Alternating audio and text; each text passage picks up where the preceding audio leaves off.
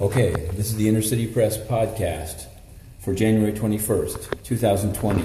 Here at the Southern District of New York Courthouse, we've been reporting on the case of SEC versus Telegram. Yes, the smartphone application Telegram wants to get into cryptocurrency, but the SEC has tried to stop them, saying that their offering didn't comply with various rules. Now there's two companies or associations wanting to do amicus briefs. The Blockchain Association and the Chamber of Digital Commerce.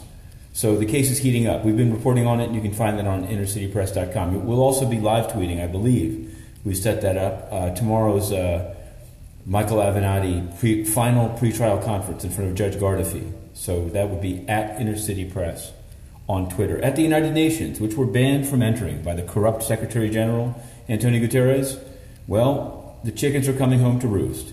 When Guterres wanted to become Secretary General, he sought the assistance of longtime dictator of Angola, José Eduardo dos Santos. And now, dos Santos' daughter, who made off with billions, Isabel dos Santos, is the subject of the Luanda leaks. And we've put in written questions 2 days in a row to Stéphane Dujarric, the spokesman. No answer at all.